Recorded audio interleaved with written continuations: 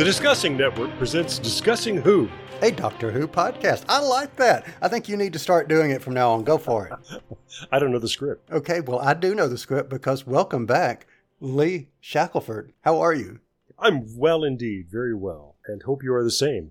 I am. There's a hurricane sitting on a lot of us right now, and I'm just glad that down there in Mississippi that you have electricity. I did. We're actually recording tonight. Yes, indeed, and I am very blessed, very thankful, and very humbled by the fact that I only had a flicker of the lights. I did not lose power, and that can't be said for everyone, especially for our friends in Louisiana. No. So for anyone in Louisiana, our thoughts and prayers go out to you as of this recording and as of any time, actually, but specifically as of this recording. So, yes, thank you, Lee. I am so glad to be here. Absolutely glad. And I loved how you ad-libbed the Discussing Network Presents. I think that's going to be our new thing. We'll take turns. Go for it. I like that. Speaking of taking turns, that means it's the time to take a turn and say, Clarence Brown, how are you, my friend? Other than having a slight headache, I'm doing well. I don't have much to complain about because I'm not in the path of a Cat 3 hurricane. Cat 4 hurricane. Ooh, yeah. So, just hearts and minds, and also glad that my family and everyone I know are okay. So, I have not much to complain about, man. I'm doing all right. It was good to hear from your brother Kerry last night for discussing Trek. I've heard from my brother on the coast, and it's again our hearts and prayers to everyone in Louisiana. But we dodged a bullet, and literally. So yes, very, very thankful, and very thankful for everyone who is tuning in to this episode, because you're not here to hear about the weather. You're here to escape, hide from the weather, and that's what we're here to do. We're here to talk Doctor Who, specifically the story Hyde from Series 7. One thing I will mention really, really quick, Mr. Shackelford, is you do have a new toy, I believe, that might be Doctor Who created at some point, because I have a feeling you will find some way to create something Doctor Who. So just really, really briefly, tell everyone about your new toy. I'd love to hear from all listeners of Discussing Who are also makers, DIY people who have gotten interested in 3D printing, because I have the Creality Ender 3 V2 3D printer, and it's become my new best friend because nobody else likes me. No, it is my favorite toy, and because you can literally make toys with it, and I've been doing all kinds of stuff. So it's a lot of fun. It's a whole lot of fun. And yeah, the number of people out there who have turned their computer modeling skills towards making Doctor Who related things are like the stars in the sky. There's so much Doctor Who stuff out there. So I know, you're right. I'll be downloading it and I'll be printing things out. Living a dream. Yes, indeed. Exactly. So I have to ask this question before we move on. What prompted you to say, I'm going to go out and purchase a digital 3D printer or whatever it's called? I have been drawing and painting and trying to sculpt all my life, and I have always wished that I could make. The desire to sculpt has always been in me. I've tried doing things in forbid. I should ever try to cut something out of stone or metal, as my duenus does brilliantly. But with the 3D printer, you can build it in the computer, and when you mess it up, you just erase it and change it or whatever, and then send it to the printer, and it makes a tangible object out of it. I am living the dream. It's probably as close to the Star Trek replicators I'm going to get in my life. What does something, and I'm sounding really elementary here, but I'm really curious now, because this is a question I've never posed to myself before. We will get to Doctor Who. Assuming that it's not on paper? Right. Okay. All right. Well, but you know what is on paper, digital paper, are my notes, and my notes are screaming at me as if they were a ghost for me to move on. So I think we do need to move on. Let me say, if you have not seen the episode Hyde, put us on pause, go out, watch the episode, come back, because from this moment forward, spoilers. Spoilers. Affirmative. Spoilers. Spoilers? What spoilers? And I killed Sparky, too. Alrighty, the spoiler warning has gone out, and we are back to review Hyde. This was the 9th episode of the 2012-2013 series of Doctor Who, first airing on the 20th of April 2013. It starred Matt Smith as the 11th Doctor and Jenna Coleman as Clara Oswald. So, some review, Clarence, I'm going to start with you. Some review. What say you? Oh, man. I didn't like this episode.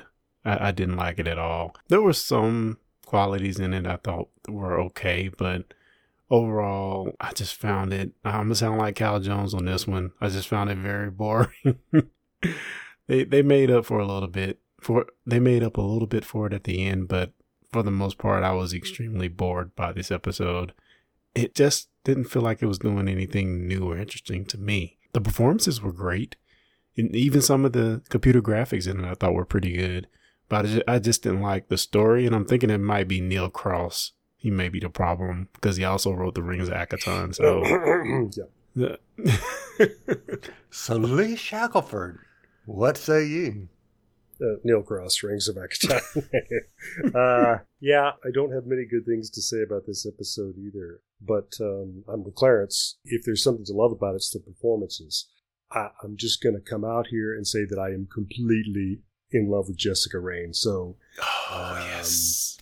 So yeah, in anything and everything that she does, and how weird is it that with all the episode juggling that we've been doing, that we end up talking about this the week after we recorded our episode about Adventure in Time, Space and Time, in which she is Verity Lambert. But anyway, she's the best thing about this episode, except possibly Jenna Coleman. So, yeah, not a big fan, but we'll get into it in more detail, of course. But it doesn't warrant the last one, which I so loved editing that episode, hearing you say, I absolutely hate this episode. Yeah. So it doesn't warrant that much. No, I don't have as much many axes to grind as I do with the Rings of Akaton, but there's enough. Any guesses, Clarence, Lee, on what I'm going to say? It's your favorite episode of all time. Wrong. Any other guesses? Any other guesses? All right. So for me, I was so bored. Oh my goodness, I was so bored. I was like, oh, I'm making notes. Oh, I have no notes. Oh, I have one word written. I have notes. Oh, it was not as bad as the Rings of Abracadabra, but it just, it was like you set up a nice box. You're looking at the box and you're getting ready to open it, and this box looks really good. And then you open it and there's nothing in there, and then you're disappointed. That's what this episode felt like. It felt like it was draped with all this cool elements, but there was nothing past that real cool cover. The book was completely empty, but the cover was like the best ghost story you could ask for, but there was nothing inside. Yeah, and for me, I was instantly worried as soon as Clara gave the Ghostbusters line. I was like, that didn't hit like it should have hit. I'm like, uh-oh, this might be a long one. Yeah, I see what you mean. Uh-oh, trouble. Yeah. So I want to actually go outside the story, because I think this, honestly, can add some substance to the story. And Lee, I want to point this one to you first. The idea of ghost being something not a ghost. When you get to the resolution, you find out, oh, well, it really wasn't a ghost. And I know this is a story trope that's used again and again and again and again. What are your thoughts from the writer perspective of having that trope? Is it something you like? Is it something that can be done well? What are your thoughts? Oh, it's a concept for this script that I really like, and it sticks to the Doctor Who rule that I think has been in place since 1963, that everything that's experienced as being supernatural has a real-world scientific explanation. That when people are calling it something else, it's superstition or fear, misunderstanding. And Doctor Who has always been true to that, except, of course, when it isn't. But for the most part, that's been, Sutekh is not an Egyptian god. He's, he's an Osiris. They're raised from another planet. And so on and so forth. I think the first time that we ever came close to breaking that rule in the whole series was in the Satan pit, where the Doctor's not sure if that isn't actual Satan or not. Yeah. But if so, where did it come from? How did it get there? And, so I think the idea that the reason why this image has been flickering through the generations, finding out that's because it's a time traveler. Yeah. Who's being seen in glimpses as they hurtle through time. I think that's a really cool idea. And it really actually makes perfect sense. And finally along comes somebody who is capable of tracking them down and actually rescuing them. But the Doctor can't do it by himself, and I think that's also very interesting. That the other thing about the script that I like is this revelation at the end that the Doctor didn't really come there for the ghost. He came there for Jessica Lange's character, because he's got a question for her. I dig it. And see, there's somebody who has a psychic, empathic gift, and you could say that's something supernatural. Yeah. And the Doctor accepts it as being completely true as what it is. So it's not 100% bulletproof. There are times in Doctor Who where there is something that is outside the senses, if you will, or the outside of ordinary science that it turns out to be true. It turns out, that is the way it is. As far as we know, until we come up with an explanation. What do you guys think about that? Did you like that aspect of the story? Or? I do think how it was used in this particular story was interesting, with how this was a time traveler. They were potentially connected by blood. That's what drew them to each other. I thought all of that was good, but on the whole, I felt like explanation and diving into that part felt like a small piece of the episode. It wasn't enough of exploring that idea that, that could have potentially made the episode better, that they waited until the latter half to try to get into. And even at the very end, just kind of throwing us a few words to explain it all. So I probably would have liked diving into more of that maybe a bit earlier. I don't know. I just think the ghosts are kind of overused a bit. And when you think of maybe having a scary Doctor Who episode, I could think of others that I thought were done a lot better. That at least felt more scary. Blink than what they were doing here. Blink was a perfect example of that.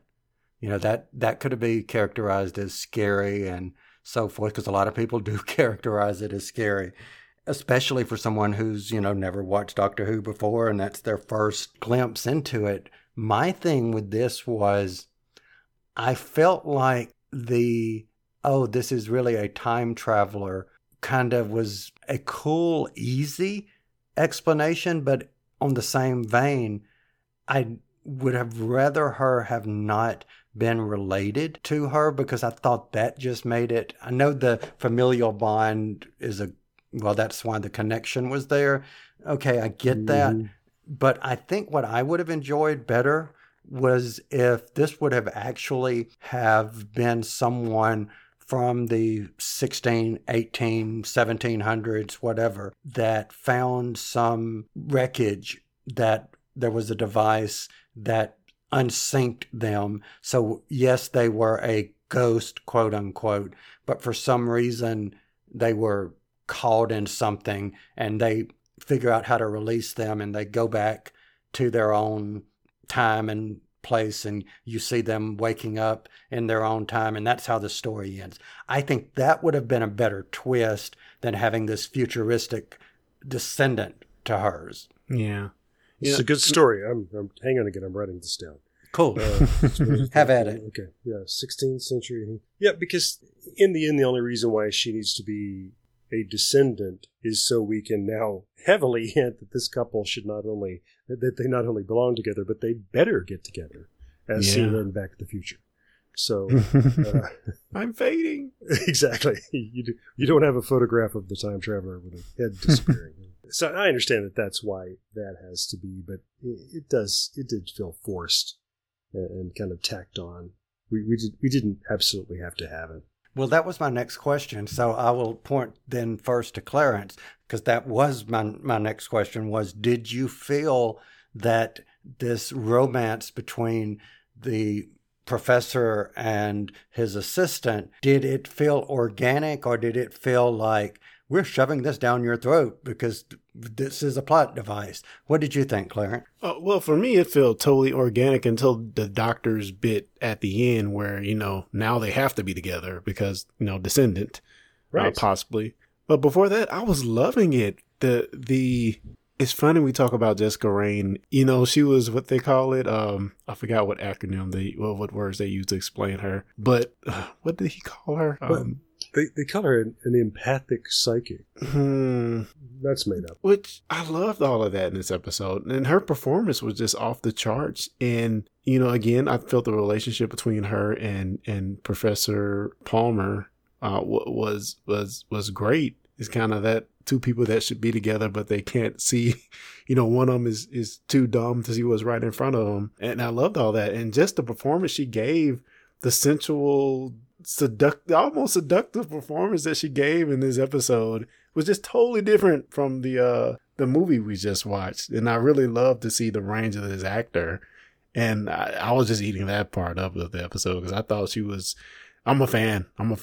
Even more so after this episode. I'm a fan of that actor. I will tag on this to it, which is I could go so far as to say that I never knew, and this is a compliment, I never knew that this actor that's playing this part is the same actor who played Verity, because she presents herself so radically differently that it seems not only like one actor playing two parts, but two whole, complete, undeniably different people.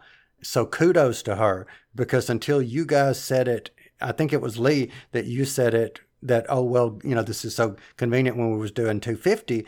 I was like, wow, that's the same person, because I never knew that. Well, good. I'm looking forward to when you ask us at the end of the episode what shows to recommend, because then I can give you the Jessica Raine playlist. Cool. But yeah, I'm Clarence. I was really predisposed to liking this episode at the very beginning because I liked the two of them. That they look like they're being Ghostbusters, ghost hunters, but it looks like they've come at it from a spiritual side and a science side. And so I thought, this is interesting. I just want to see a whole episode that's about them, which is cool. And the guy is Dougray Scott, who does a lot of British television, and I just really liked him. Yeah, as Dr. Palmer. He does a great Mark Ruffalo impression for one thing. So a little bit of historical trivia around Mr. Scott. Does anyone know who, in an alternate reality where he was able to schedule appropriately, does anyone know what very well-known character from the movie verse that he could have been had scheduling been a little bit different? You got me. Mr. Brown, do you know? No idea. Well, back in 1999, he was actually the original actor to play none other than Wolverine. But scheduling with Mission Impossible 2 that he was in with, Tom Cruise kept being delayed, and 20th Century Fox kept pushing back the Wolverine scenes till it got to the point after Scott had a shoulder injury that they said, okay, we've got to move forward, get another actor, hence here comes Hugh Jackman. But he was the original actor cast as Wolverine. Interesting. Well, way back, somebody did a TV movie of Dr. Jekyll and Mr. Hyde, and he was Dr. Jekyll and Mr. Hyde. I just thought he was great. Dougray Scott. Who names their kid Dougray?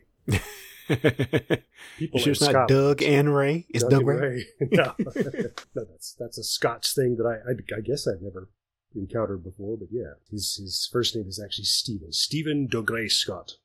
So what did you guys think of this revelation that this wasn't an accidental trip. We've mentioned this briefly in our conversation so far, but we do get to the point where we find out at the end that the doctor has come to ask a question, not the oldest question in the universe, but his question, which was, tell me about Clara. And Clarence, I've got to ask you, because you're the Clara fan, what did you think of that?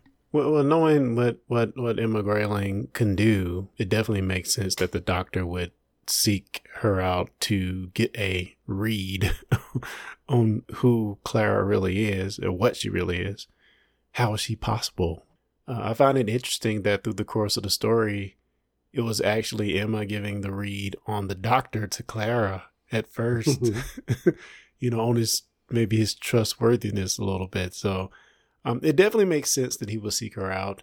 I don't know. I just find it interesting that the doctor is still persistent on trying to figure out what is actually going on, which he should be. I mean, he's seen her in 3 different timelines, so he definitely should be trying to figure out what's going on with her. So yeah, I mean, I thought it made total sense. I guess I have mixed feelings about it.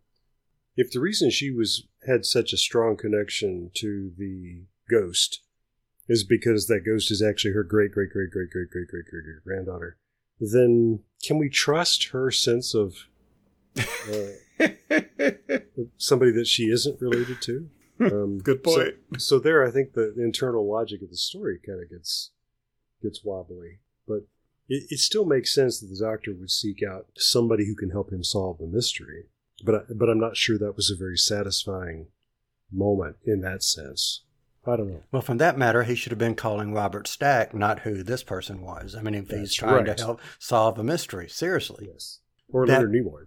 Or exactly. So here was my problem with it. I get the whole idea of trying to find out who is she, and this is a good thing to do. You've got a question, you want to answer, whoop-de-doo, fine.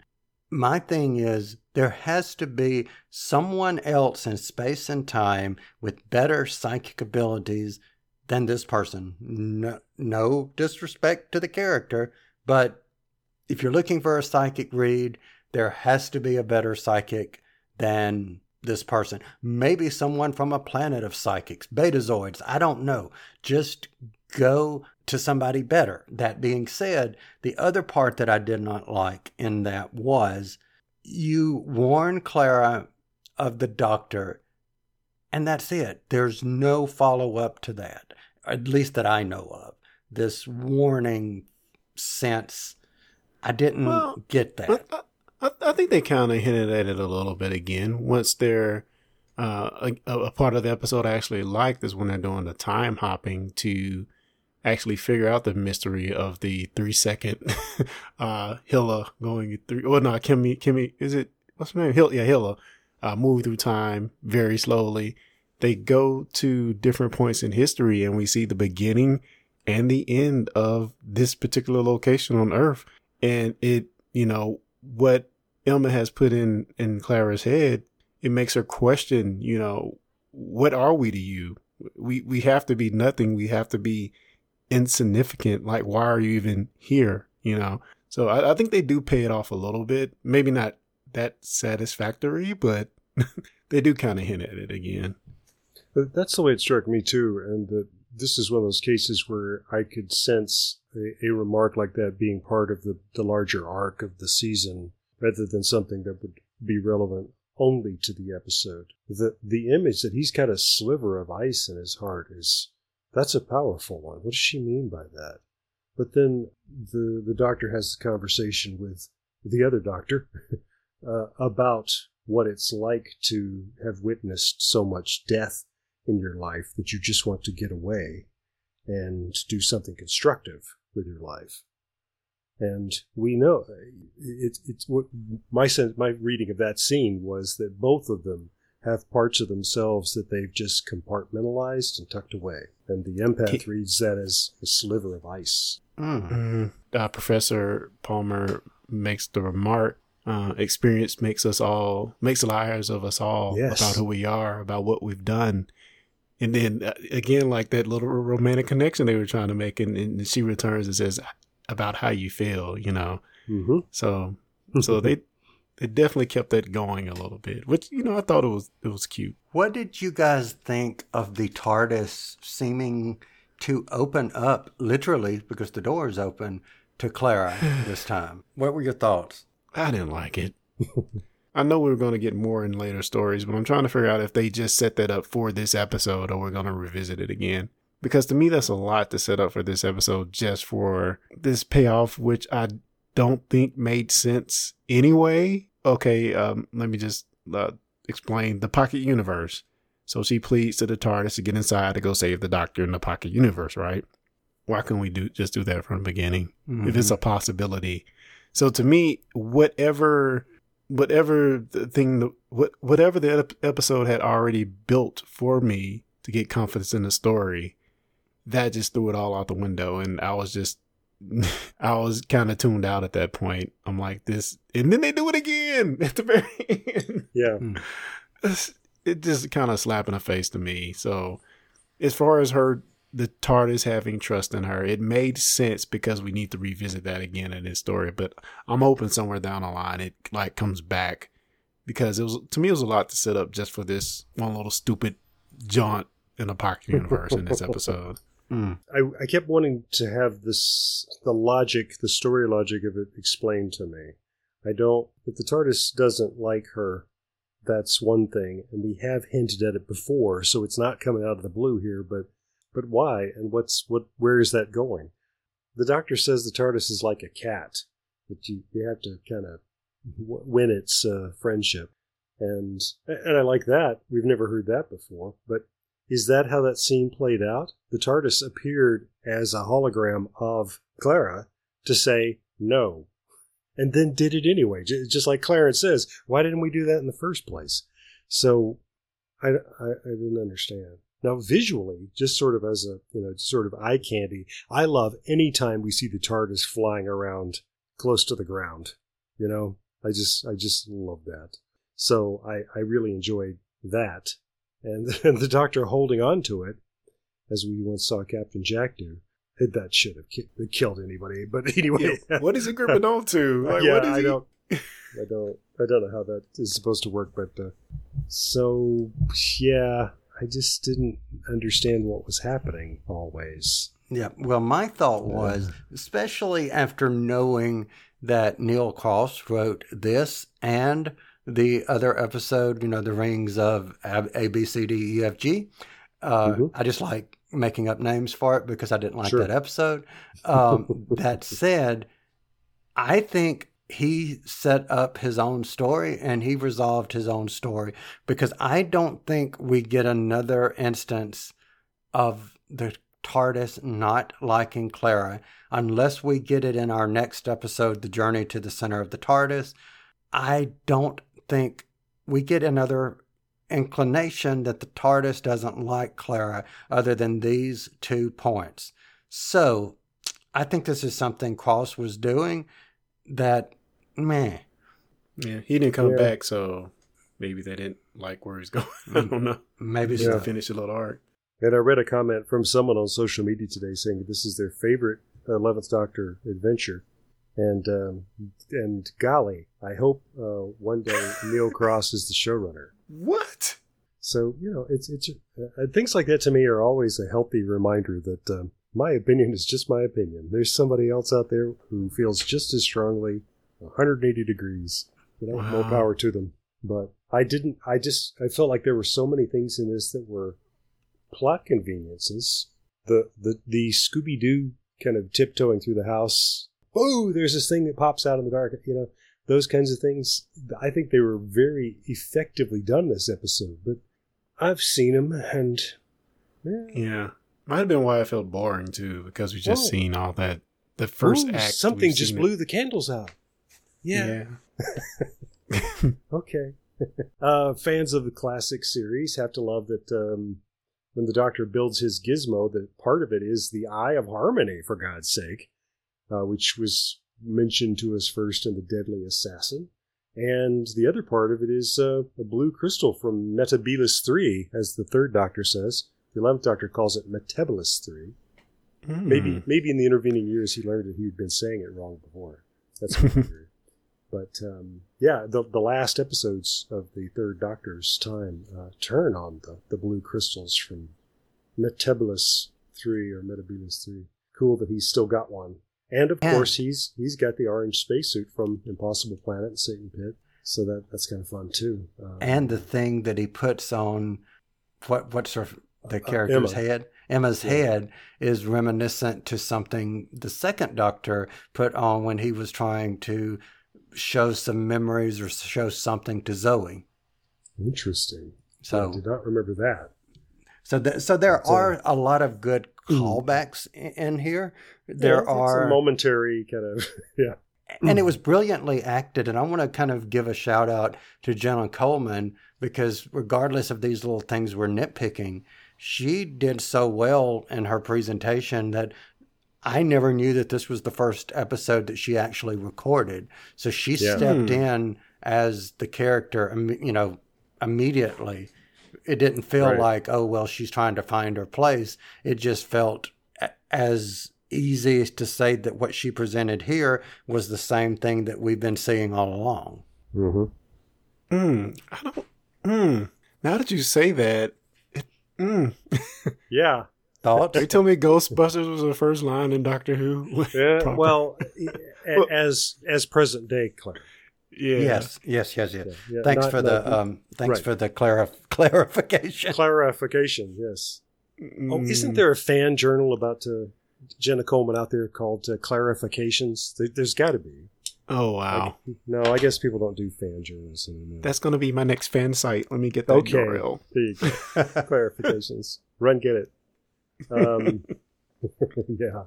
But, she had already done Souffle Girl and Victorian Clara, but the first episode recorded for the modern day Clara is Hyde. And this, I'm glad I said it out loud because it reminded me. I kept watching the episode this time trying to remember, why is it called Hyde? Silence has fallen because we don't know. Yeah. Isn't that odd? It could be called a lot of things, but I don't know if I'd call it Hyde. Or did I miss something? Okay, so maybe this is what was hiding per se, and if it is, it was very poorly executed, because if we have to sit here and search for it, then it's poorly executed. But is Hyde the other creature was hidden until the very end? That's a left field, but just asking. That's as close as I've been able to get to. The only time that anybody talks about hiding is when the Doctor is calling out to the creature. Because of love. Yeah. So this is, I guess my biggest question about this is that it's sweet, the idea that the Doctor needs to go back to that creature to help it get back to its mate. I don't know gender here. But I don't understand how the Doctor deduces that the creature chasing him needs a piggyback across, he says. He figures that out first, and then he figures out that it's because it's looking for its mate. But I don't understand how he came to either of those conclusions, and they're really important. No, I always assumed that he saw the creature in the window, and that was how he deduced it, maybe? Yeah. Maybe. Except I don't know. I just don't know. It's just a fun idea. It's just, I know what the problem here is. You've been separated from your other. That's okay. But where did he get that? Where did that come from? And then trust it enough to let it piggyback back to reality, and I guess take it where it needs to go. Well, I guess. And where is that? So we don't. That just okay. So here's how that felt to me, and this is what kind of ultimately made me dislike this episode. You present this left.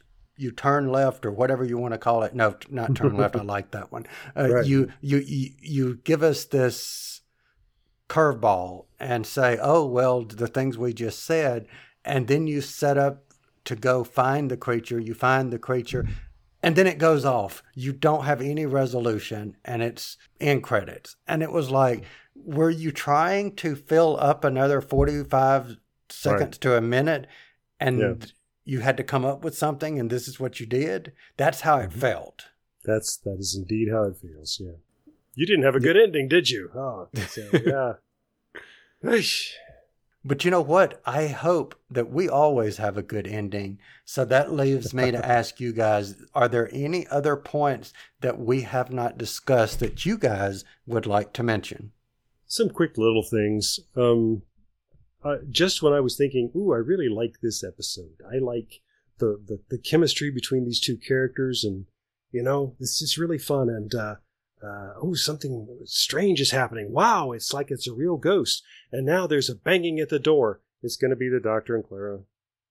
And it was. And I thought, how many times now have we done who can it be? Oh, it's the Doctor. Really? At this point? How many? The Haunting of Villa Diodati. Yeah, same exact thing. Yeah. And the Bells of St. John, and anyway, on and on. I think we could make a list of how many times that joke has been done. I'm sick of it as of this point. When the Doctor's rattling off the professor's credentials, he mentions very quickly that he's a member of the Baker Street Irregulars. That is the premier, the upper echelon group of Sherlock Holmes fans by invitation only. Yes. And so I enjoyed that, of course. Just a super fast reference to Sherlock Holmes fans. The Doctor isn't quite sure what to call Emma, but then he catches himself and he says, it's 1974, so you're the assistant. Now, that's a meta joke about Doctor Who. Because the companion, calling them the companion, is New Who. In the old series, they were very often his assistant. So, yeah. So he says, it's 1974, so you're the assistant. I like that. I didn't realize companion was a New Who thing. Yeah. They were not companions before then. Usually they didn't defend it at all, but sometimes like the Doctor would introduce Joe Grant or Sarah as his assistant. Even with the seventh Doctor, did he refer to Ace as his assistant? I don't remember him ever calling Ace anything except Ace. Right. And this is Ace, sort of daring somebody to ask him about the relationship. And the only other little thing is that I love that the Doctor quotes the Cole Porter song, Let's Do It. That's just... He says, birds do it, bees do it, even educated fleas do it. He can't resist. So, those are my good things about it. Awesome. Mr. Brown, what about you? I don't have anything. Good deal. But I think, and I bet, and I speculate that you might have a favorite quote. So do you have a favorite quote? Clara says something that I consider blasphemy. Whiskey is the 11th most disgusting thing ever invented. How dare you, Clara? Good one. And if you have to pick a number anytime during this season, of course, it's going to be 11. Oh, of course. It's always 11. I love this. This is a throwaway line of the Doctor's. He's scanning the room with the sonic screwdriver. And he says, it's telling me that you haven't been exposed to any life-threatening transmundane emanations. I think I'm going to start saying that now. I hadn't caught that before. Transmundane. That just means out of the ordinary. So you haven't been exposed to any transmundane. That's fun. I do too. So here was my favorite quote. What's the Doctor to the TARDIS? What's wrong? No, to Clara. What's wrong? The Doctor says, what's wrong? Did the TARDIS say something to you? And then to the TARDIS, are you being mean? I just thought that was cool. All right. Favorite scene. And I will take this first. Favorite scene. Emma to the Doctor says, Doctor, will it hurt? The Doctor says, no. Well, yes, probably. A bit. Well, quite a lot. I don't know. It might be agony. To be perfectly honest, I'll be interested to find out. I just thought that I love it anytime he does that. That is a running joke, really, for the 11th Doctor, and I always love that. All right. Well, then that tells me that I should love your favorite scene. So what's your favorite scene, Mr. Shackelford? I loved them doing the good old H.G. Wells thing of having a time machine stay in the same physical spot, but actually just rock back and forth through time alone, going billions of years into the past and then billions of years into the future with some stops along the way. And it leads to Clara being deeply shaken by that experience. And the doctor didn't expect her to be. And she says, "We're all ghosts to you." And it gives some justification to doing a story about ghosts. Yeah, she says, we must appear as transient to you as this thing that's been appearing for 3 seconds at a time in their house. You know, I think it may be the best thing in the episode. But that was my favorite scene as well. How about that? They're going through time. Yeah, we're all ghosts to you. We must be nothing. You know, just great line. And just, I like the imagery of the scene of them jumping out and taking pictures. And that was vital to what the resolution of the episode. So, I mean, I just love that scene. Awesome. So final rating. And Clarence, I'll start with you. Final rating. What say you? I will give this 2.5 Nikon cameras out of 5. Okie doke. Lee Shackelford. I'm going to give it 3 bright orange spacesuits. So, wow. Okay. What did you say, Clarence? What was your number? I know you always try to split the difference. So no, I don't. I mean, yeah, probably. 2.75, yeah. Yours was 3.75? No, I said yours would have to be 2. Oh. Yeah. Follow your heart, man. I am, but I'm trying to think of a good object. Yes. Oh, I have one. I am going to give this 3.01 unseen ghosts that were hidden out of 5. Okay. Now we know what was actually hidden out of Hyde were the unseen 3.01 ratings ghost out of 5. I guess so. Yeah. Apparently not too hidden. We had pictures of them everywhere. I mean, just showing out. Yeah, they did keep showing up a lot during the same night. I don't know. Let me say again, real quick before we do our closing. This had cool things about it. I just think as presenting it as this gothic feel ghost story is what kind of derailed it a little bit. If it could have been repackaged, I'll go back, open package, end package, since I was talking about the wrapping of whatever. If it would have been wrapped a little bit different, I think the elements that we did like would have been stronger. It just kind of didn't quite deliver. But the acting, I think we all agree on a positive note.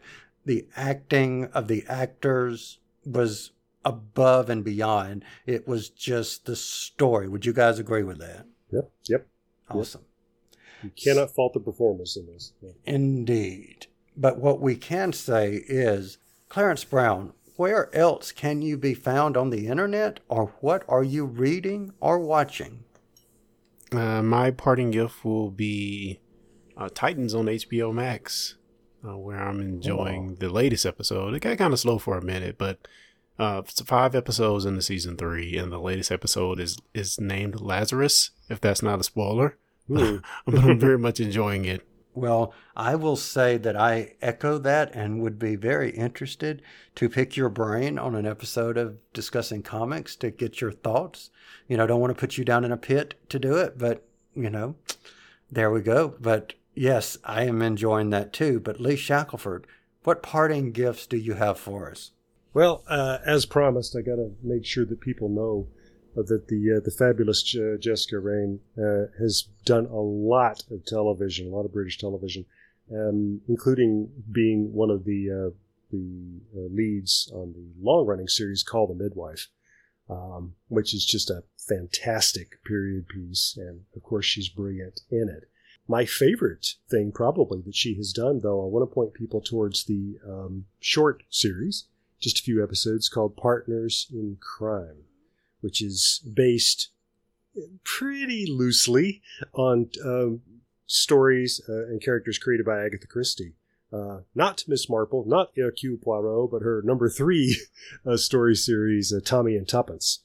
And, of course, she's Tuppence. And Tommy in this is David Walliams, who is somebody that we're accustomed to seeing usually in the company of Matt Lucas. But he, for once, here he is, instead of with Matt Lucas, but with Jessica Raine, which seems like fill in the blank there. But he is having a ball being Tommy, and she's great as Tuppence. They are ordinary people who get thrown into the situation of being spies.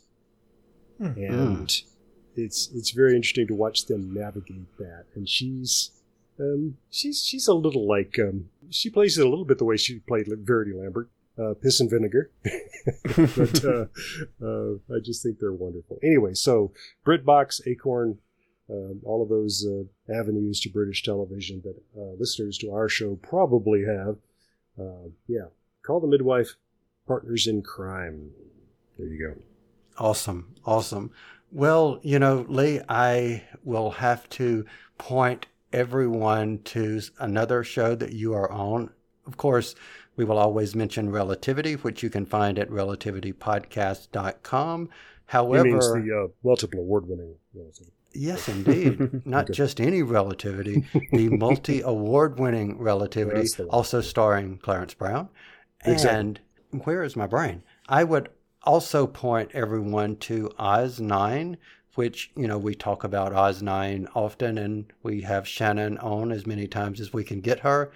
You weren't able to participate, Lee, in part 2 of the hiatus episodes, which I just listened to today. And for everyone listening, go out and check it out, because that was so much fun to do. I asked questions on the fly, so I didn't get a chance to prepare my questions. So that was fun listening because I had no idea what my questions were because, again, I didn't prepare them. It is fun. It is so much fun listening to Oz 9. So please go out, listen to Oz 9. Well, let me add to that then that I just heard that episode as well. And I did not know that you didn't know you were going to be the host and interviewer in advance, because you really sounded poised. Oh, well, thank you. So you pulled it off, man. I thought that you had come in there with a sheaf of index cards with questions. So no, that's great. And the part that is not included in the final presentation is Shannon basically saying something to the effect, anybody want to ask questions? I'm tired. I've had meetings today. Anybody? Anybody? Questions? No, I thought that was in the episode, because it was sort of at that moment that I thought, she's kidding, right? They must have set this up in advance. No, but it was fun. It was so much fun, and encourage everyone to go out and have fun just listening to people talk. But to get the complete experience, go back and listen to the first 60 episodes and have a ball listening to it. So that being said, gentlemen, as always, thank you for joining me. This was so much fun, and we will be back next time for our journey to the center of the TARDIS. And as always, like I just said, we will be back next time. You've been listening to the Discussing Network. Find out more at discussingnetwork.com.